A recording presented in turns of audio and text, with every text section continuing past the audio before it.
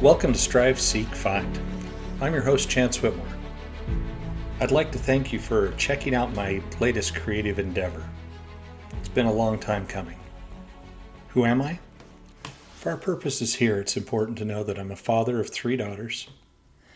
I'm an educator for 24 years, both in the classroom and out. And I'm a creator, mainly a writer. Why I'm doing this? Some of you may recognize Strive, Seek, Find as part of Tennyson's Ulysses. Even when I was younger, I viewed this poem as a call to arms, a reminder that it was important to keep living and keep growing from our life experiences. And that's my goal with this podcast. I promise from your business to your barbecue, we'll have something for you to take away.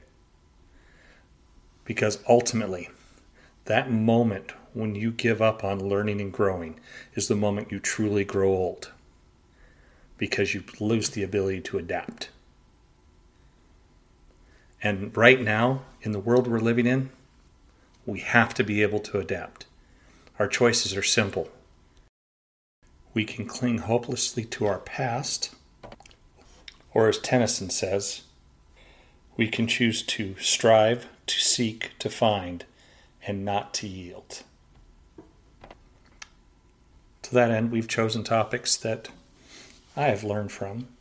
Some of them are personal, some of them are professional.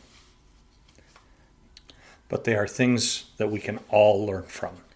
In the coming weeks, and in no particular order, we're going to address things such as 5 things that changed for leaders when we entered the COVID crisis, and 2 things we must keep in the future.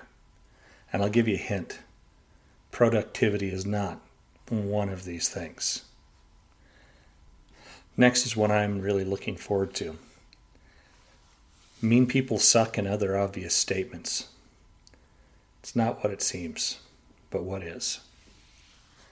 Goal setting, the work you're doing for those goals, and knowing that moment when to leap. And many others. Sometimes I'll be speaking alone. Other times I'll invite someone to join me.